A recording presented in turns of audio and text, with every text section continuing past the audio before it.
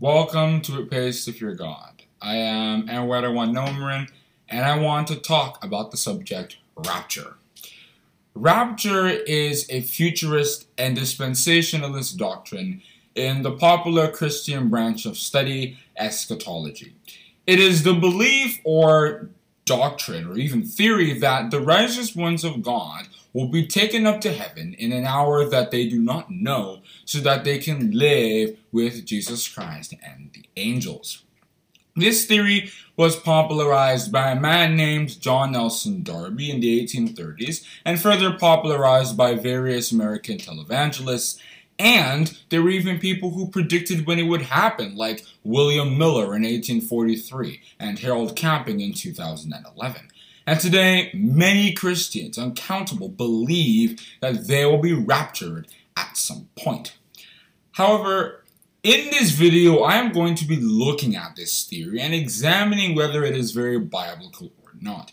Now, I want you to know that I've actually filmed two other videos where I've explained whether we're going to heaven or not.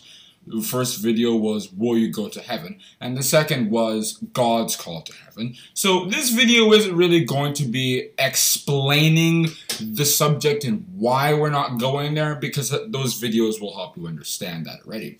This video will be going into one of the main verses that people use to explain rapture, which is Matthew chapter 24 and verses 40 and 41. And I'll be explaining what that verse really means, both in the Old Testament and in our time, the last days. And then I'll go into a couple subjects that people don't understand that makes them believe in rapture. So let's just start off with Matthew chapter 24 verses 40 and 41, which reads, Then shall two be in the field, the one shall be taken and the other left. Two women shall be grinding at the mill, the one shall be taken and the other left. It's quite obvious why people would use such a verse to describe rapture, because, physically it looks so much like that's what it's talking about. But really, Jesus Christ is speaking about what the gospel message does, how it works. Two people who are very similar physically, they could be brothers or sisters, work in the same place, live very similar lives. All of a sudden, the gospel message pulls out their differences and they react so differently. And we can understand this with the parable of the sower in Matthew chapter 13 from verses 3 to 9. The seed that farmer was sowing in various places is the word of God in our time. And if you look at where it was landing, good ground, stony places, thorns, on the wayside, of course, that represents the differences in hearts that the word of God lands in. It is preached all over the world, if we read Matthew chapter 24, verse 14, and some people will just outright reject it. It's just not for them. Some people, they'll accept it, but then things happen generally. Then some, they really accept it, they start living their lives out, but then lusts of this world, what Jesus Christ would call the cares of this life, in Luke chapter 21, verse 34, comes into their lives, and before you know it, they lose their faith. But then the good ground represents the hearts that not only accept the message, but endure with it, live their lives according to it, suffer persecution in that direction. And if you look at examples in the Old Testament, it helps us understand the difference that people who are very similar physically can suddenly have. Now, I want you to understand, it's not that a gospel is being preached to them and then you start to see those differences, but rather it's that God chooses certain people. Some are taken and then the others are left behind. For example, Joseph was somebody who was one of 12 sons of Jacob, if you look at Genesis chapter 37 from verses 3 to 32. But he was sort of different from all of them, especially the older ones. They hated him because of the dreams that he was telling them and stuff. But if you look at how his life ended, he was somebody so big in Egypt that his brothers, who he grew up with, could barely behold his presence. If you read Genesis chapter 45 in verses 3 and 8, he helped to save the Israelites from the great famine. If you read Genesis chapter 50, verse 20, and places in Genesis chapter 45. What did his brothers become? Nothing, physically or spiritually. but Joseph was somebody very big in God's will. That is what it means for somebody to be taken and another person left. Then if you look at the story of Ruth and Orpah in Ruth chapter 1 from verses 13 to 17, or to verse 18, this is an even better example because Ruth and Orpah married to the exact same family, and both their husbands died. Ruth's husband died, and Orpah's husband died. Now, they were in the same condition, and Naomi wanted to go back to Bethlehem, her hometown. She didn't see the need in Ruth and Orpah going because she didn't feel that her life, they deserved to be a part of her life anymore, thanks to all the stuff that she went through. And Orpah eventually went back to her gods and families, her past life generally. But Ruth persisted and made a very inspiring statement in Ruth chapter 1 in verses 16 and 17. Entreat me not to leave thee, or to return from following after thee.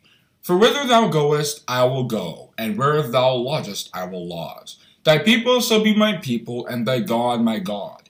Where thou diest, I will die, and there will I be buried. The Lord do so to me, and more also, if aught but death parted thee and me. Orpah was not somebody who had enough faith in Naomi to utter such a statement. And Orpah didn't really have anything in life. Her life just went on and nothing really happened. But Ruth ended up marrying Boaz, a rich man at that time, and became the great-grandmother of David. And of course, Jesus Christ came through that lineage. If you read Matthew chapter 1, that is extreme glory that Orpah just missed out on because she went back to her past life. That is what it means for one to be taken and the others to be left. They're left behind from God's will. They don't have anything to do with that. And all these examples help us understand what's going on in the last days. The gospel message is being preached, and those who accept the gospel message are not only called by God, if you read John chapter 6 verse 44, but those are the ones who the Son of Man is revealed to, if you read Luke chapter 17 verse 30. This is kind of like the story of Noah, because Noah preached to people and everything, but nobody really accepted, as was recorded in the account really. But all those people were left behind, and Noah and his family moved on in Genesis chapter 6 to 8. In our time, those who do not know that Christ's kingdom has come and that Christ is ruling it, if you read Isaiah chapter 9 and verses 6 and 7 and chapter 32 verse 1, won't understand what's going on in the world. They won't understand why the kings exactly were defeated. If you read Revelation chapter 6 from verses 15 to 17, how the powers of heaven were shaken. If you read Matthew chapter 24 verse 29, they won't understand why spirituality is fading, why it's like a famine. If you read Amos chapter 8 verse 11, they won't understand how Jesus Christ is creating a new system to rule the world, the new heaven and the new earth. In Revelation chapter 21, from verses 1 to 5, Isaiah chapter 65 verse 17, and 2 Peter chapter 3 verse 13.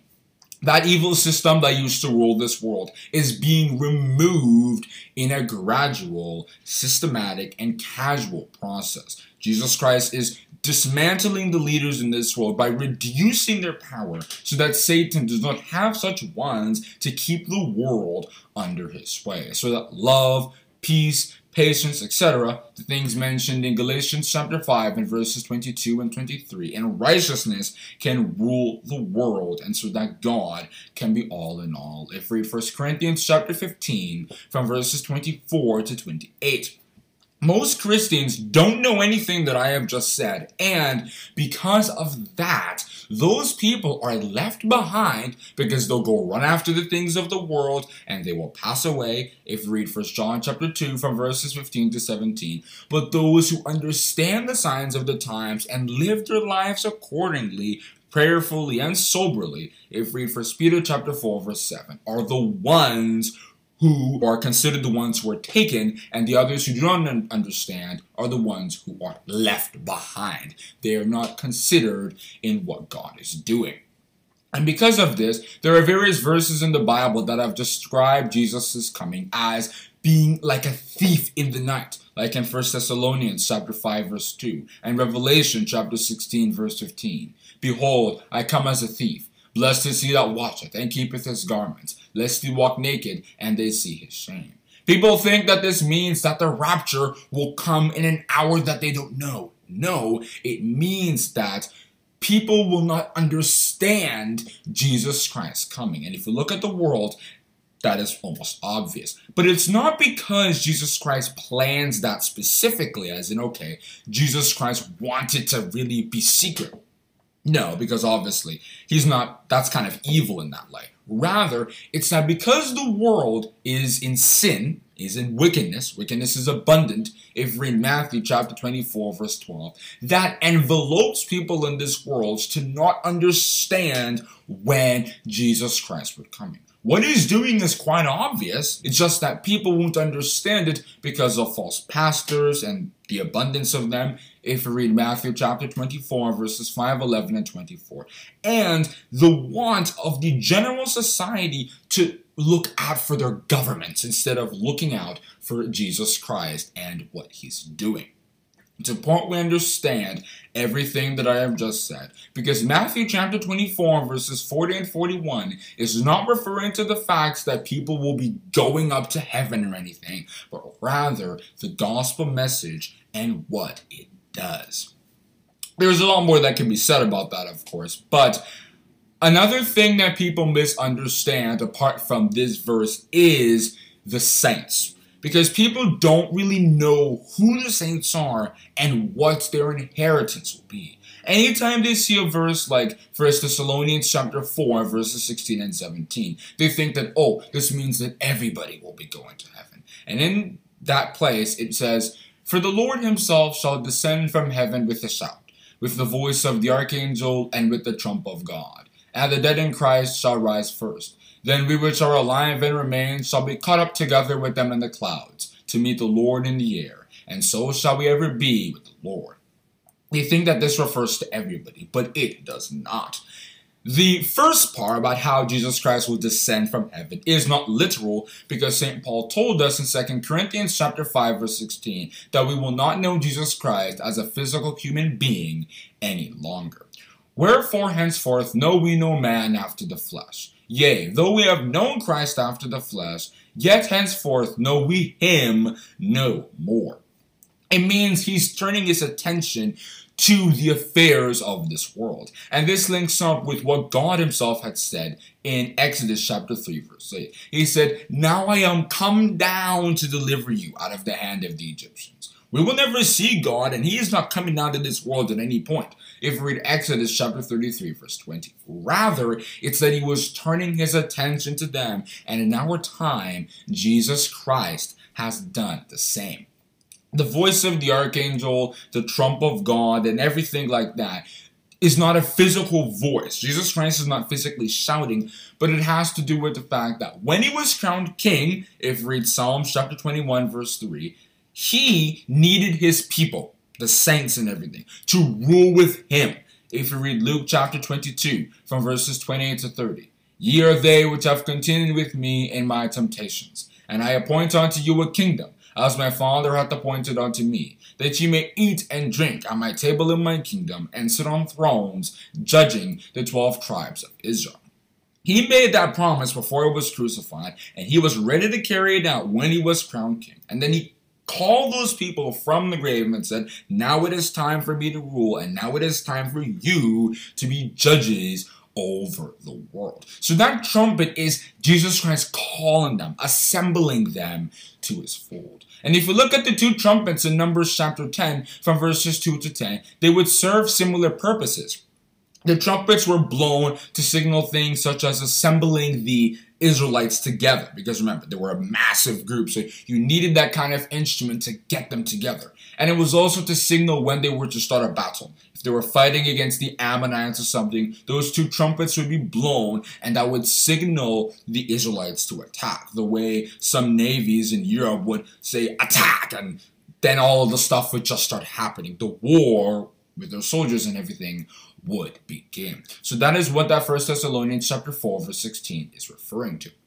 And then if we look at verse 17, talking about how we will be taken up to the air, it's referring to those apostles who are being chosen in our time, because Jesus Christ, being crowned king, is gathering the remainder of his elect. If we read Matthew chapter 24 and verses 30 and 31. Those are the remnant of the apostles who will try to warn people of what's going on in our time, because clearly people don't actually know. They're being used to let people know so that the children of God who will listen to their message can be gathered to him.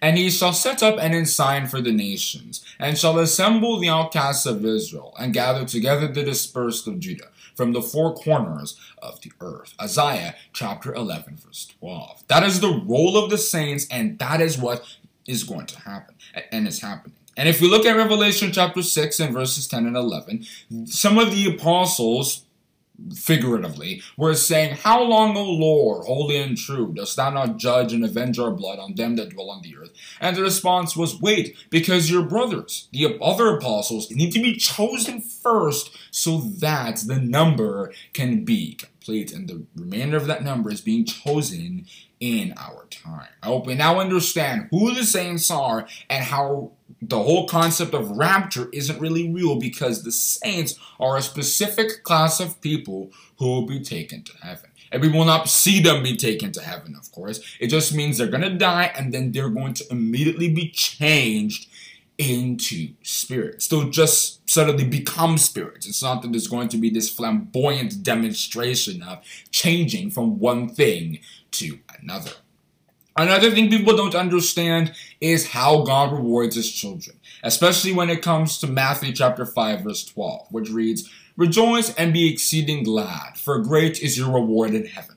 For so persecuted they the prophets which were before you." They think that it means we have to go to heaven to receive that reward. No, it rather means that we will get our rewards from heaven. Our rewards will not be earthly rewards in the light of, oh, God will bless us with so much money and everything. It rather means that we will get heavenly ordained rewards. Abraham was somebody who is a living example of this, because he did not get his rewards from the men around him, the Chaldeans or the Canaanites or anybody. No, God himself brought the blessing that he inherited. He was promised a nation before he even had a child. In Genesis chapter 12 from verses 1 to 3, and chapter 15 in verses 5 and 6. He wouldn't have really understood what it means to have a nation be built out of you, but he believed, and that was a heavenly reward, because no man could let that happen. God himself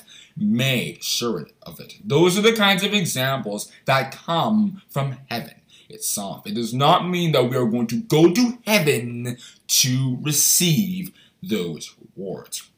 And of course, for those who use the story of Elijah to think that they're going to go to heaven, thinking that, oh, because Elijah was taken up in some kind of chariot to heaven in 2 Kings chapter 2 verse 11, we must also be taken there too. Jesus Christ, who lived on this earth after Elijah, had said, "No man hath ascended up to heaven, but he that came down from heaven, even the Son of Man, which is in heaven." John chapter 3 verse 13. From all this evidence, I think it's clear now that the rapture is not an event that will actually take place. But of course, then the question might be, fine, we won't go to heaven, but what will the righteous ones of God actually get? Where will they live eternally? What is their eternal habitation? The Bible has told us that it will be this earth.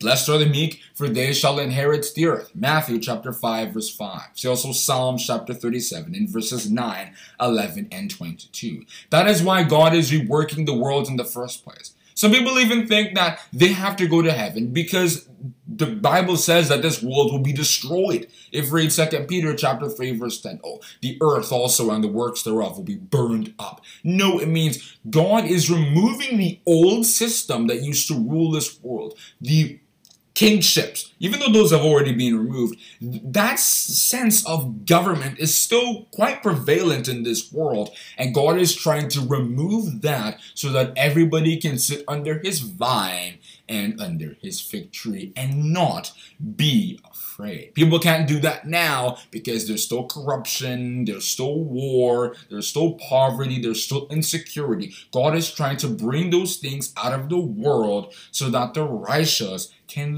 live eternally here.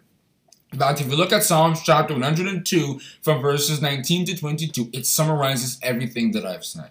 He is sorry for what is happening in this world. He doesn't like what's going on, and he's trying to fix it so that it can be what he wanted from the beginning. For he hath looked down from the height of his sanctuary. From heaven did the Lord behold the earth, to hear the groaning of the prisoner, to loose them that are appointed to death, to declare the name of the Lord in Zion, and his praise in Jerusalem, when the people are gathered together, and the kingdoms to serve the Lord. Psalms chapter 102 from verses 19 to 22. God doesn't see anything wrong with the earth. It isn't like he doesn't want to destroy it physically because it's his footstool. If we read Isaiah chapter 66 verse 1.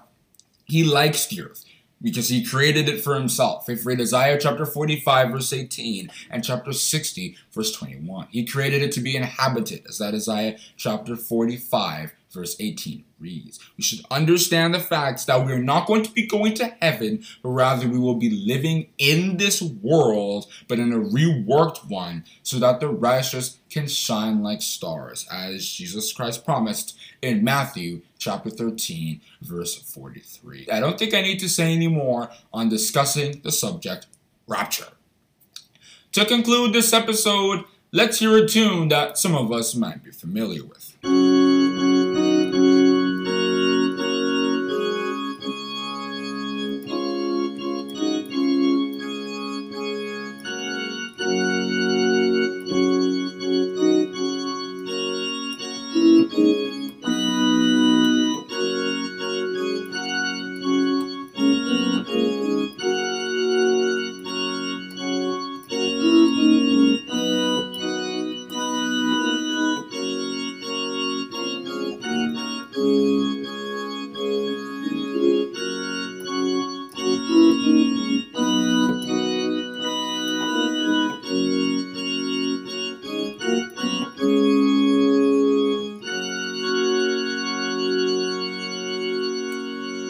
And always remember, this is not the only theory that people have developed. There are many more, but you should always try to check to make sure whether those theories are actually very biblical or whether they're just things that people developed and took a few verses to make.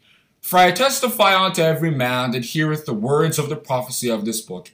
If any man shall add unto these things, God shall add unto him the plagues that are written in this book. And if any man shall take away from the words of the book of this prophecy, God shall take away his part out of the book of life, and out of the holy city, and from the things which are written in this book. Have a good day. Oh, one more thing. If you like what you heard today, feel free to share a message at https://anchor.fm/itpaystofeargod/message. Once again, that's https://anchor.fm/itpaystofeargod/message. Hope to hear your wonderful feedback.